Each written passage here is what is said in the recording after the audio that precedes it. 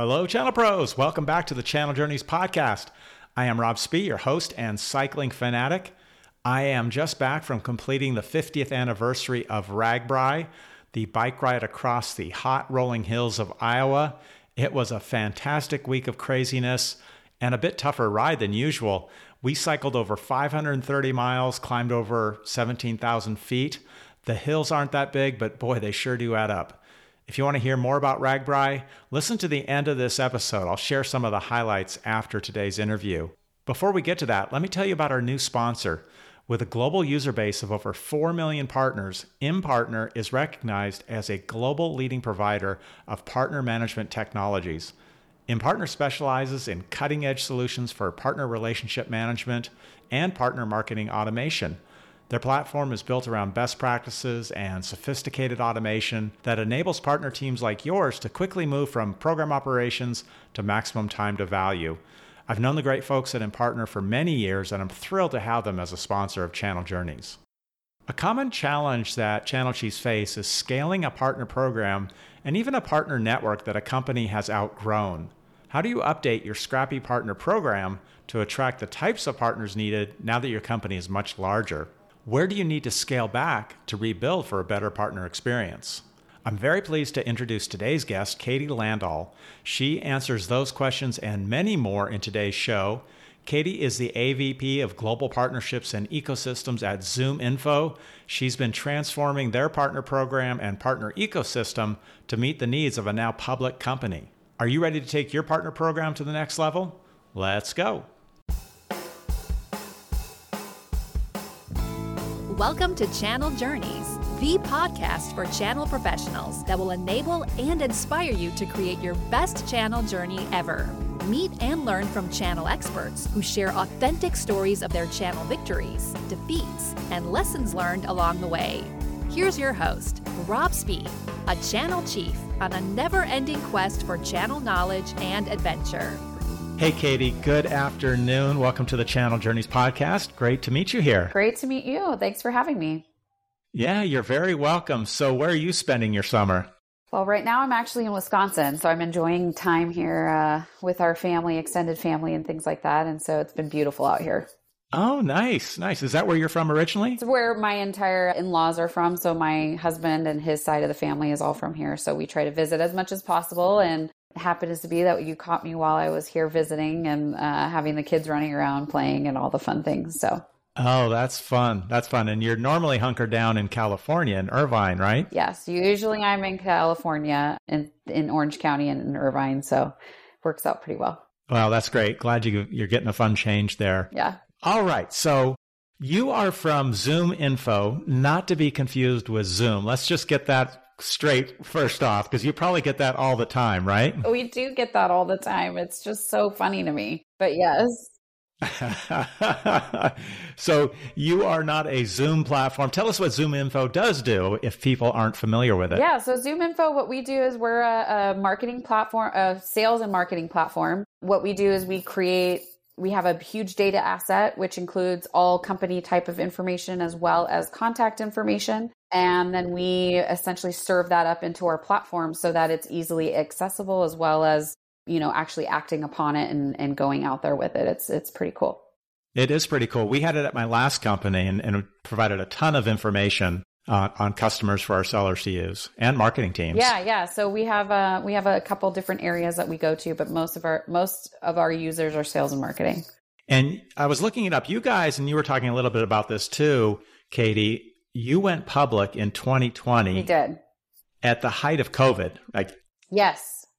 Pandemic IPO that was very successful. It had to be pretty crazy. Yes, it was a little insane. I actually started right after that. I was at Allstate prior to that in their technology space. They're ironically trying to develop, their own platforms and things like that. And so I had moved over to ZoomInfo. They had kind of recruited me over, and it was right after they went IPO. And it's great to hear about the story. Henry, our founder, just had it in his mind that we had to do it regardless of, what the external outcome or market looked like. And so, he went full rein after it and clearly made it happen. And it just was incredible. And we've been doing really well ever since. And continue to grow. And so, yeah, it's been great. That's awesome. Now, that did bring some new challenges, it sounds like, or even a transformation of the company that's impacting your channel strategy. And that's what I really want to hone into today. I think that's pretty interesting. So what impact, or let's start here. What partner network did you have going into the IPO? Kind of what did you find when you joined the company? Yeah. So when I joined the company, it was a little bit more of a scrappy program. They had which we hear about all the time, right? It's always the odds and ends, the redheaded stepchilds, all the backdoor handshake deals and all the things that they're like, this is the partner program and all the stuff. So that's kind of how they were previously. When I came in with my experience, I came in with a pretty long background in this. I've built them over and over again in a multitude of ways, both on, distributor side of the house, as well as, reseller and channel and all the things. And so when I came to ZoomInfo, they had me essentially take over what we called strategic alliances at the time, which was essentially our biggest partnerships. And that really what we considered biggest partnerships were not only name, but how much, revenue is attributable to that relationship and so forth. And so I brought it into a place that was much more structured, right? I had a lot more involvement from our leadership team. It wasn't just kind of these ad hoc conversations. It then was introduced more into strategically what we're doing as an organization and what we wanted to do for our products. And so, it worked really well. And we got going in a good way. So was it going public that drove the need to have more structure? Yes and no. I think it's just the matter of how large the organization is and how much demand there is. So just an evolution of the company. Right. So I think the best thing to describe is I use that metaphor. We were kind of the new kids on the block or the shiny new thing, right? And so now all of a sudden we're getting a lot of attention from external folks, like the big names out there, including in the cloud space and so forth, that really wanted to figure out how can we work together? How can we get through this? And so that obviously created the demand for us to have more of a structure in place, more of somebody leading the charge in that business development role. And that's kind of, where I came into play. Got you. And you started in the strategic alliances side. Has your role expanded since then? Yes, it has. So I actually left for about 10 months to go do a startup, which was really fun. Oh, I've been there. Yes. And I came back most recently this year in January. And they asked me to come in and kind of revamp what we've been doing for a couple years here at ZoomInfo, just to make it a lot more scalable and appropriate for the size of the organization that we are. So I cleaned up a bit of our channel business, which in all actuality, most of those channel partners were really what we would consider an agency customer. So they were really just customers who were, reusing or repurposing our platform on behalf of their clients in some way, shape, or form. And it was funny that everybody kept calling that channel business. And I'm like, that's not channel business. Like that's not what it is. And so cleaned up that entire part of the organization. So that's been great. And that's running like, clockwork like everybody else. And then now I moved over to kind of shepherd the rest of the partner ecosystem that we have. And our two biggest focus areas are our solutions partners, or some folks call it services partners. And our other is our technology partners. So those are kind of our two main focuses right now. We do have a referral program, but I've kind of scaled that back to be very basic, and mainly because I think we tried to do too much too soon, and it didn't create a great partner experience for, the partners that we had existing, and it just wasn't really a great process in place, and it just wasn't great. Interesting. And so I stripped it back. So now we just have a very straightforward self-serve, referral and affiliate program.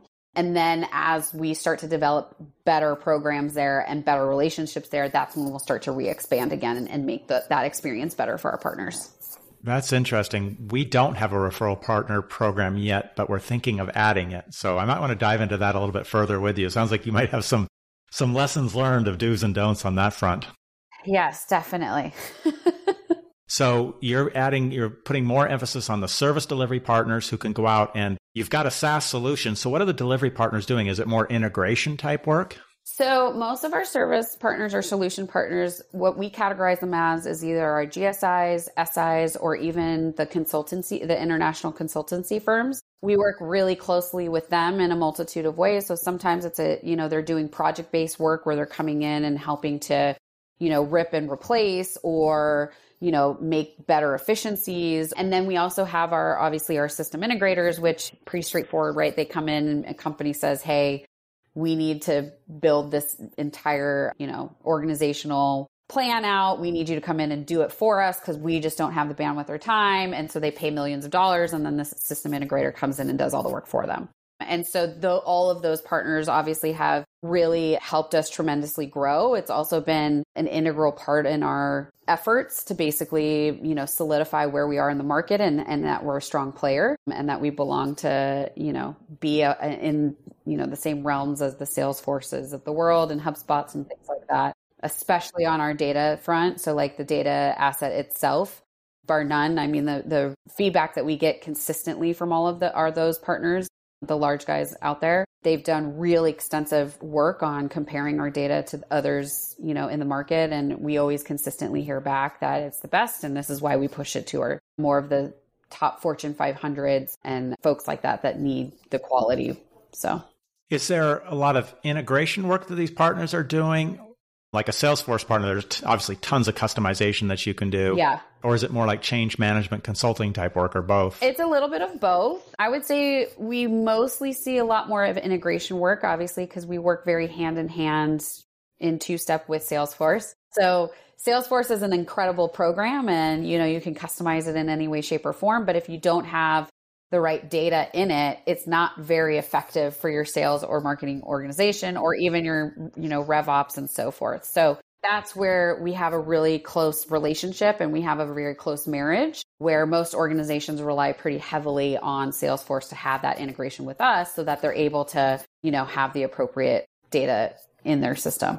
Right. No, makes sense. And then on the technology alliance side, what types of partners are you finding there? Is this to integrate ZoomInfo with other platforms? Yeah, so we've got a couple ways that we look at it. So we would consider Salesforce more on our technology partnership because obviously that's a straight integration. We have, an iframe native application that populates within Salesforce.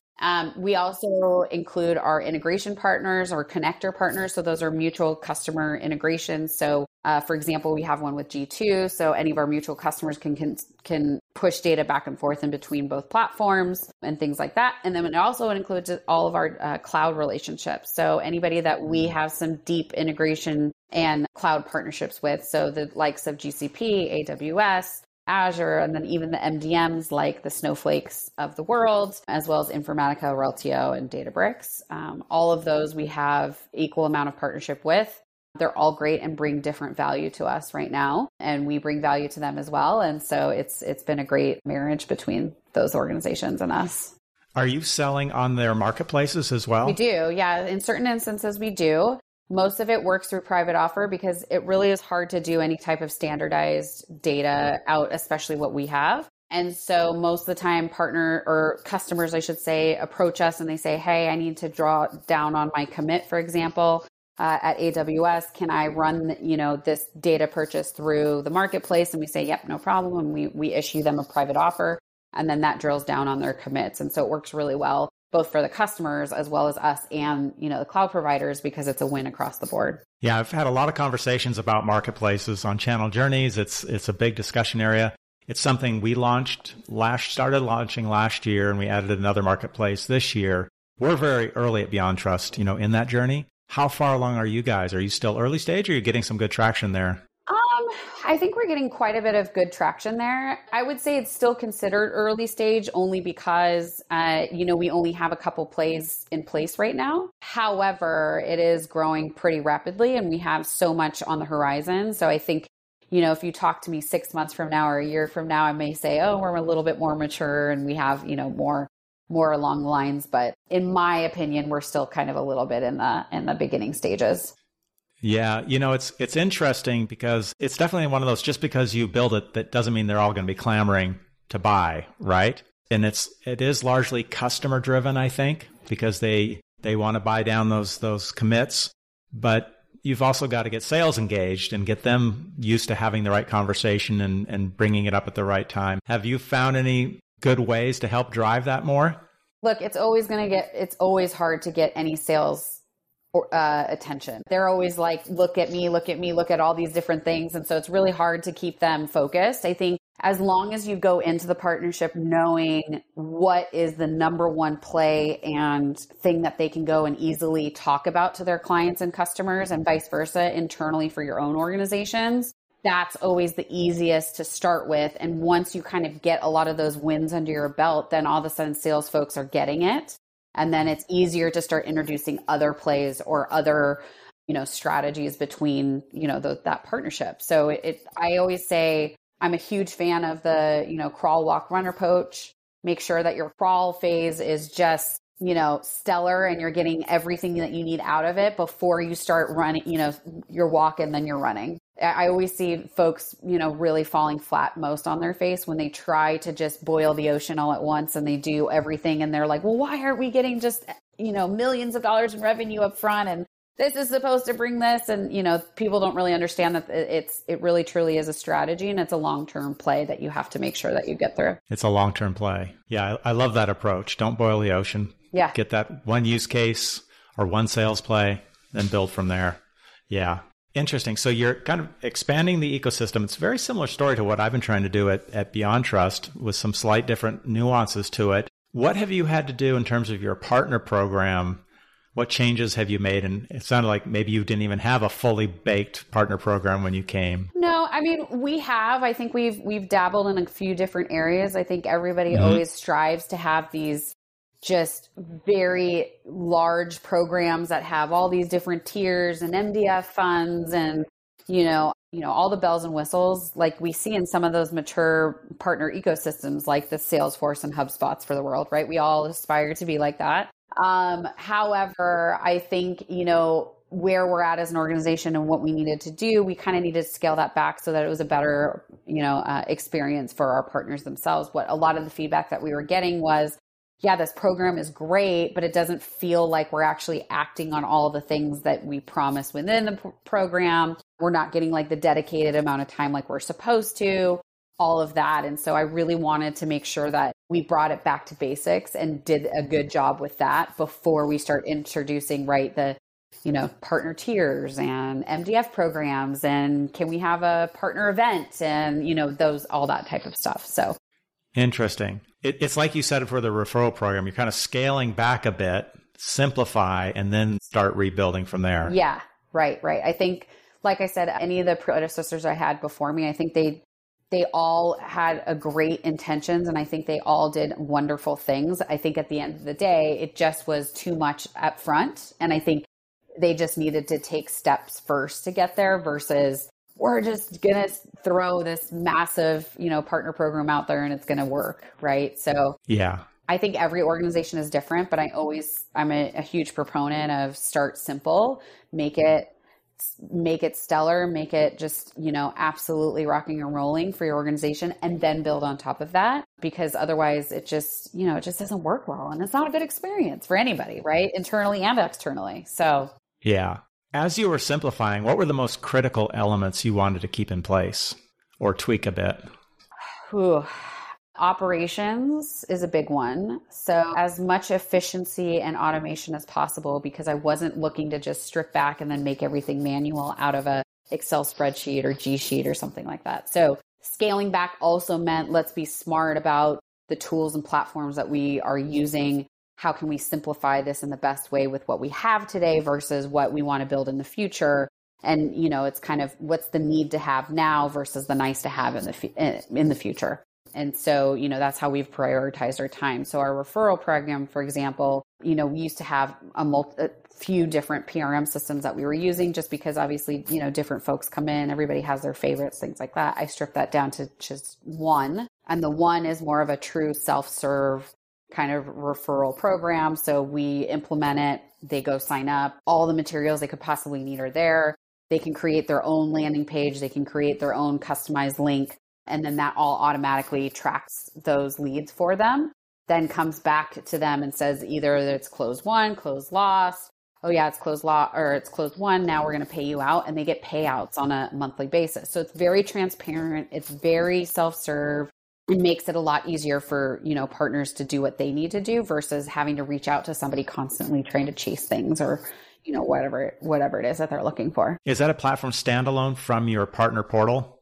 Right now it's a standalone, yes. So it's an organization called PartnerStack. It's a popular one out there. Yes.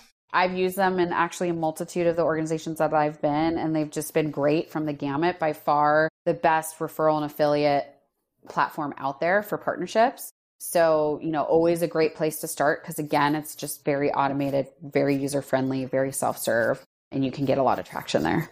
So how do you fund that? Is it like, do you set up a separate marketing budget for that, for the referral payout? Yeah, so it really depends on the way your organization runs that. Every organization's a little bit different. Sometimes it comes out of the partner team's P&L. Sometimes it comes out of the marketing P&L as like a cost per lead, for example, for that revenue share.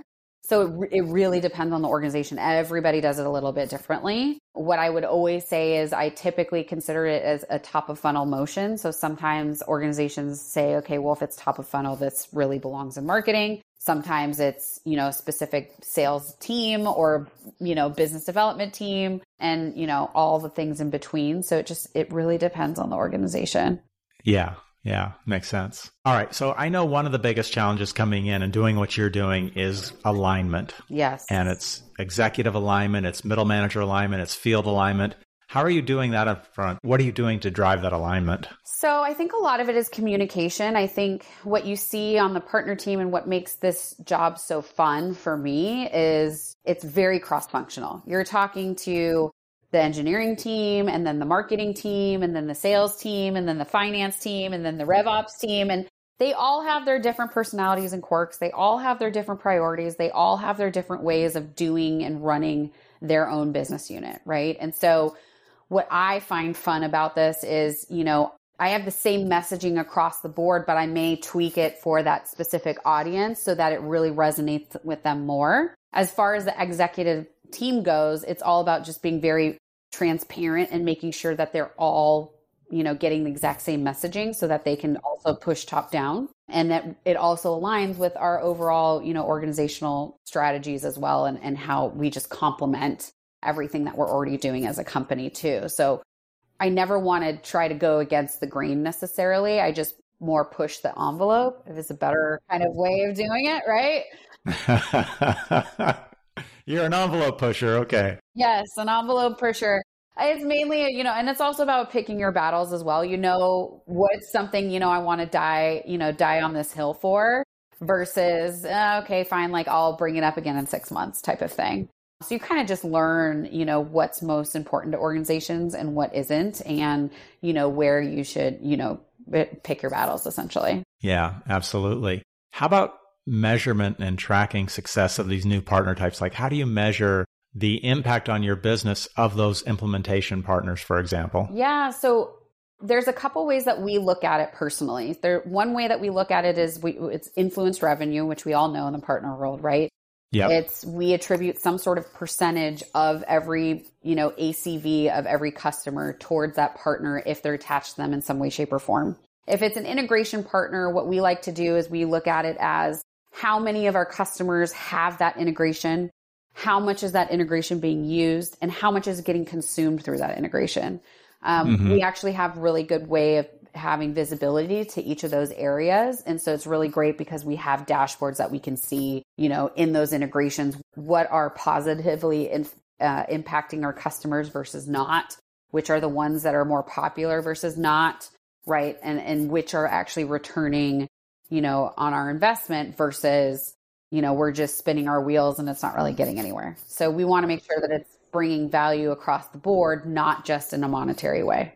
How is that measured? Is it in the actual product? You can see you have. So we use obviously external, we use like Tableaus and, Salesforce reporting and all the things that flow into one dashboard for us internally in our operations. And then I can see all the different levers that we can pull from the product team on, how much consumption is being done through that integration. Like we can see what users are doing with it and how often they're using it.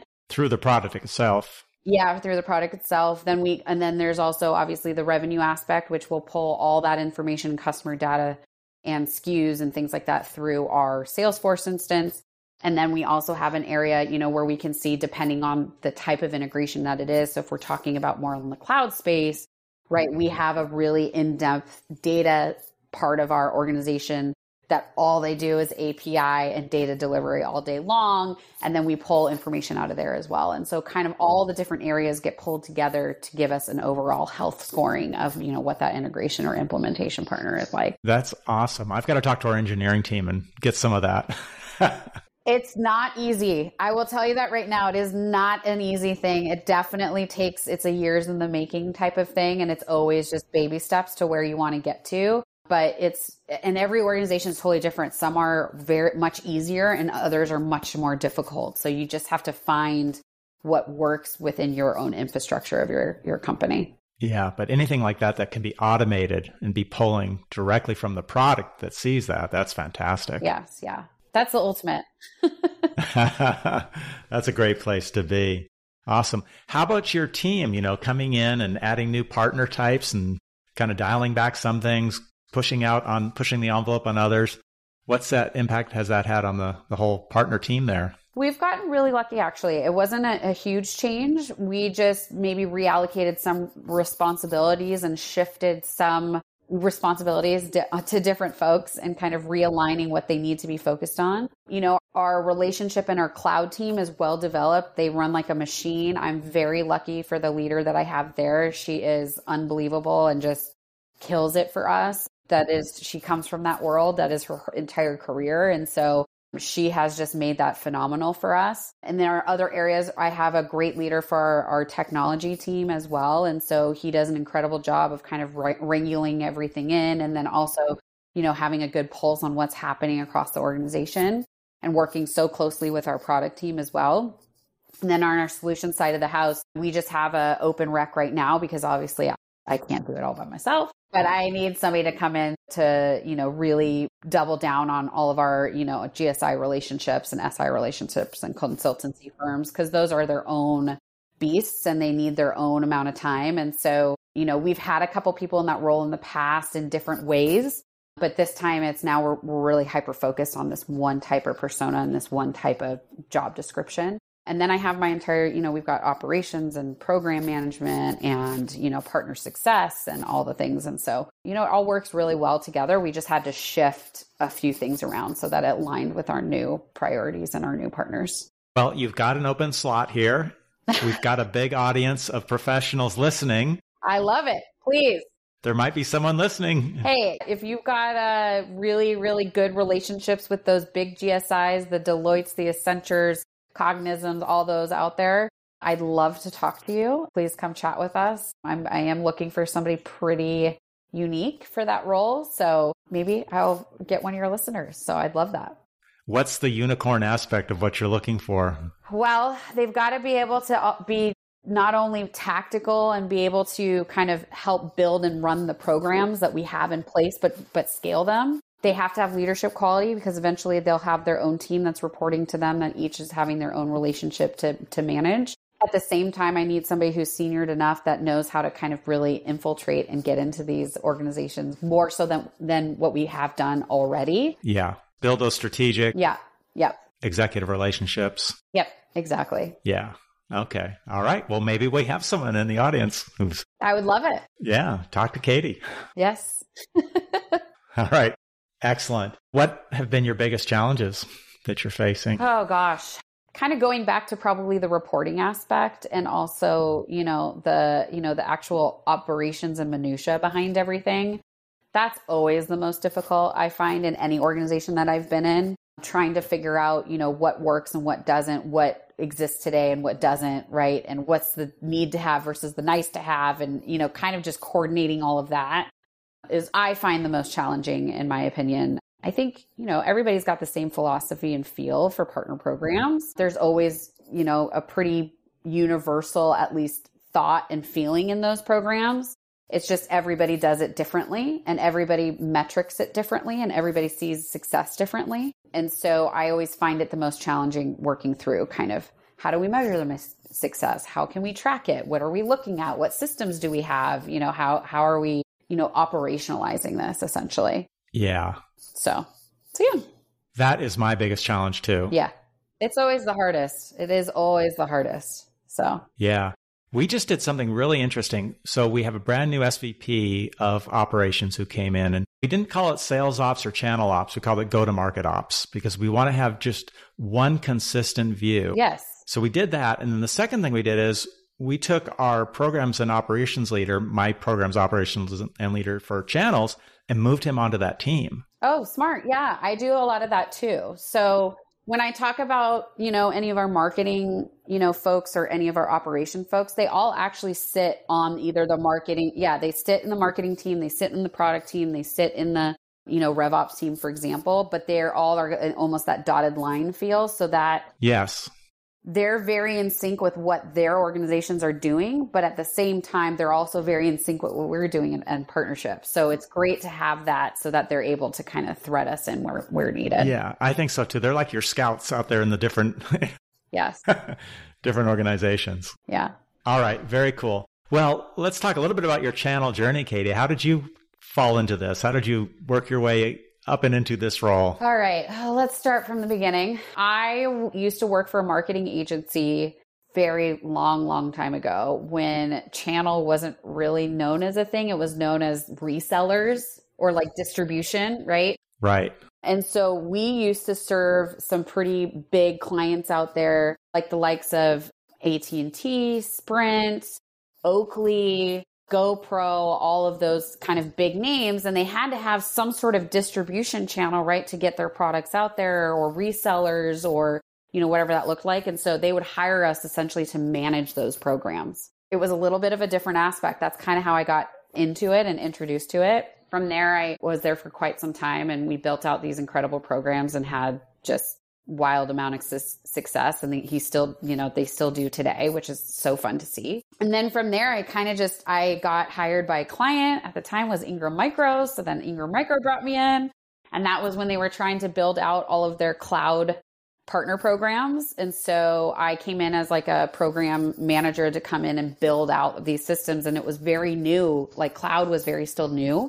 And so I came in to kind of help facilitate what does that look like in between, our strategic partners. How does this roll out to our reseller network? How does this roll out to our IT network? And how does it all serve each other? Creating a, university, all of that, encompassing. And then it just kind of grew from there. And then every organization I've been at, I've taken different parts of the partnerships and just have always had a really unique perspective, just because I have been in all the different roles and I have worked from ground up almost in a way. And so, I'm able to look at it very strategically, big picture, but at the same time also understand how do I actually tactically make this happen? And so I think that that's what gives a little bit of an edge for some of the folks in partner. Yeah. I agree. That's what I always advise people to get experience in all those different types of roles with different elements of the channel. And I did a stint in distribution, and it was so valuable, such an eye opener. Yes. Well, and you take the best of all the different worlds, right? And then you try to marry them all together. And I think it's just helpful for your overall, strategic thinking and so forth. Yeah, absolutely. So what do you do for your mental health? What's your escape?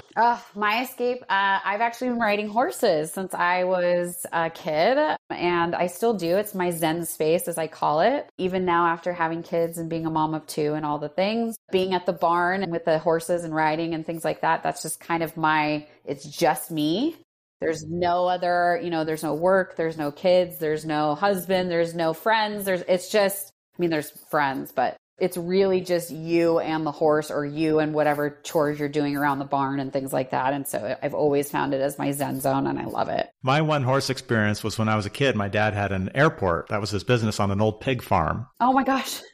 And there were these almost wild horses running around. And we got one, and I got it to the fence, and I climbed up on the fence and climbed on the horse's back. I mean, no saddle or anything. And he just took off. That is brave of you. No, how stupid of me. Well, okay. I was trying to be, it's a very brave thing to do as a kid. Yeah, that was nice of you, Katie. But no, And of course, it threw me off. Fortunately, I didn't, I was young. I just rolled with it. But that was the extent of my horseback riding. That's so funny. Yeah. But my wife, Katie, same name, she grew up horseback riding. Doesn't do it anymore. She probably wishes that she did, but she loved that as a kid. Yeah. It's such a unique sport too. And I love it because it's such a it's a individual sport as much as it is a team sport. So you really do learn kind of the different aspects and responsibility through that. And, you're on a large animal that you're having to take care of. And, so it's just kind of all the things. It definitely taught me responsibility and dependability early on.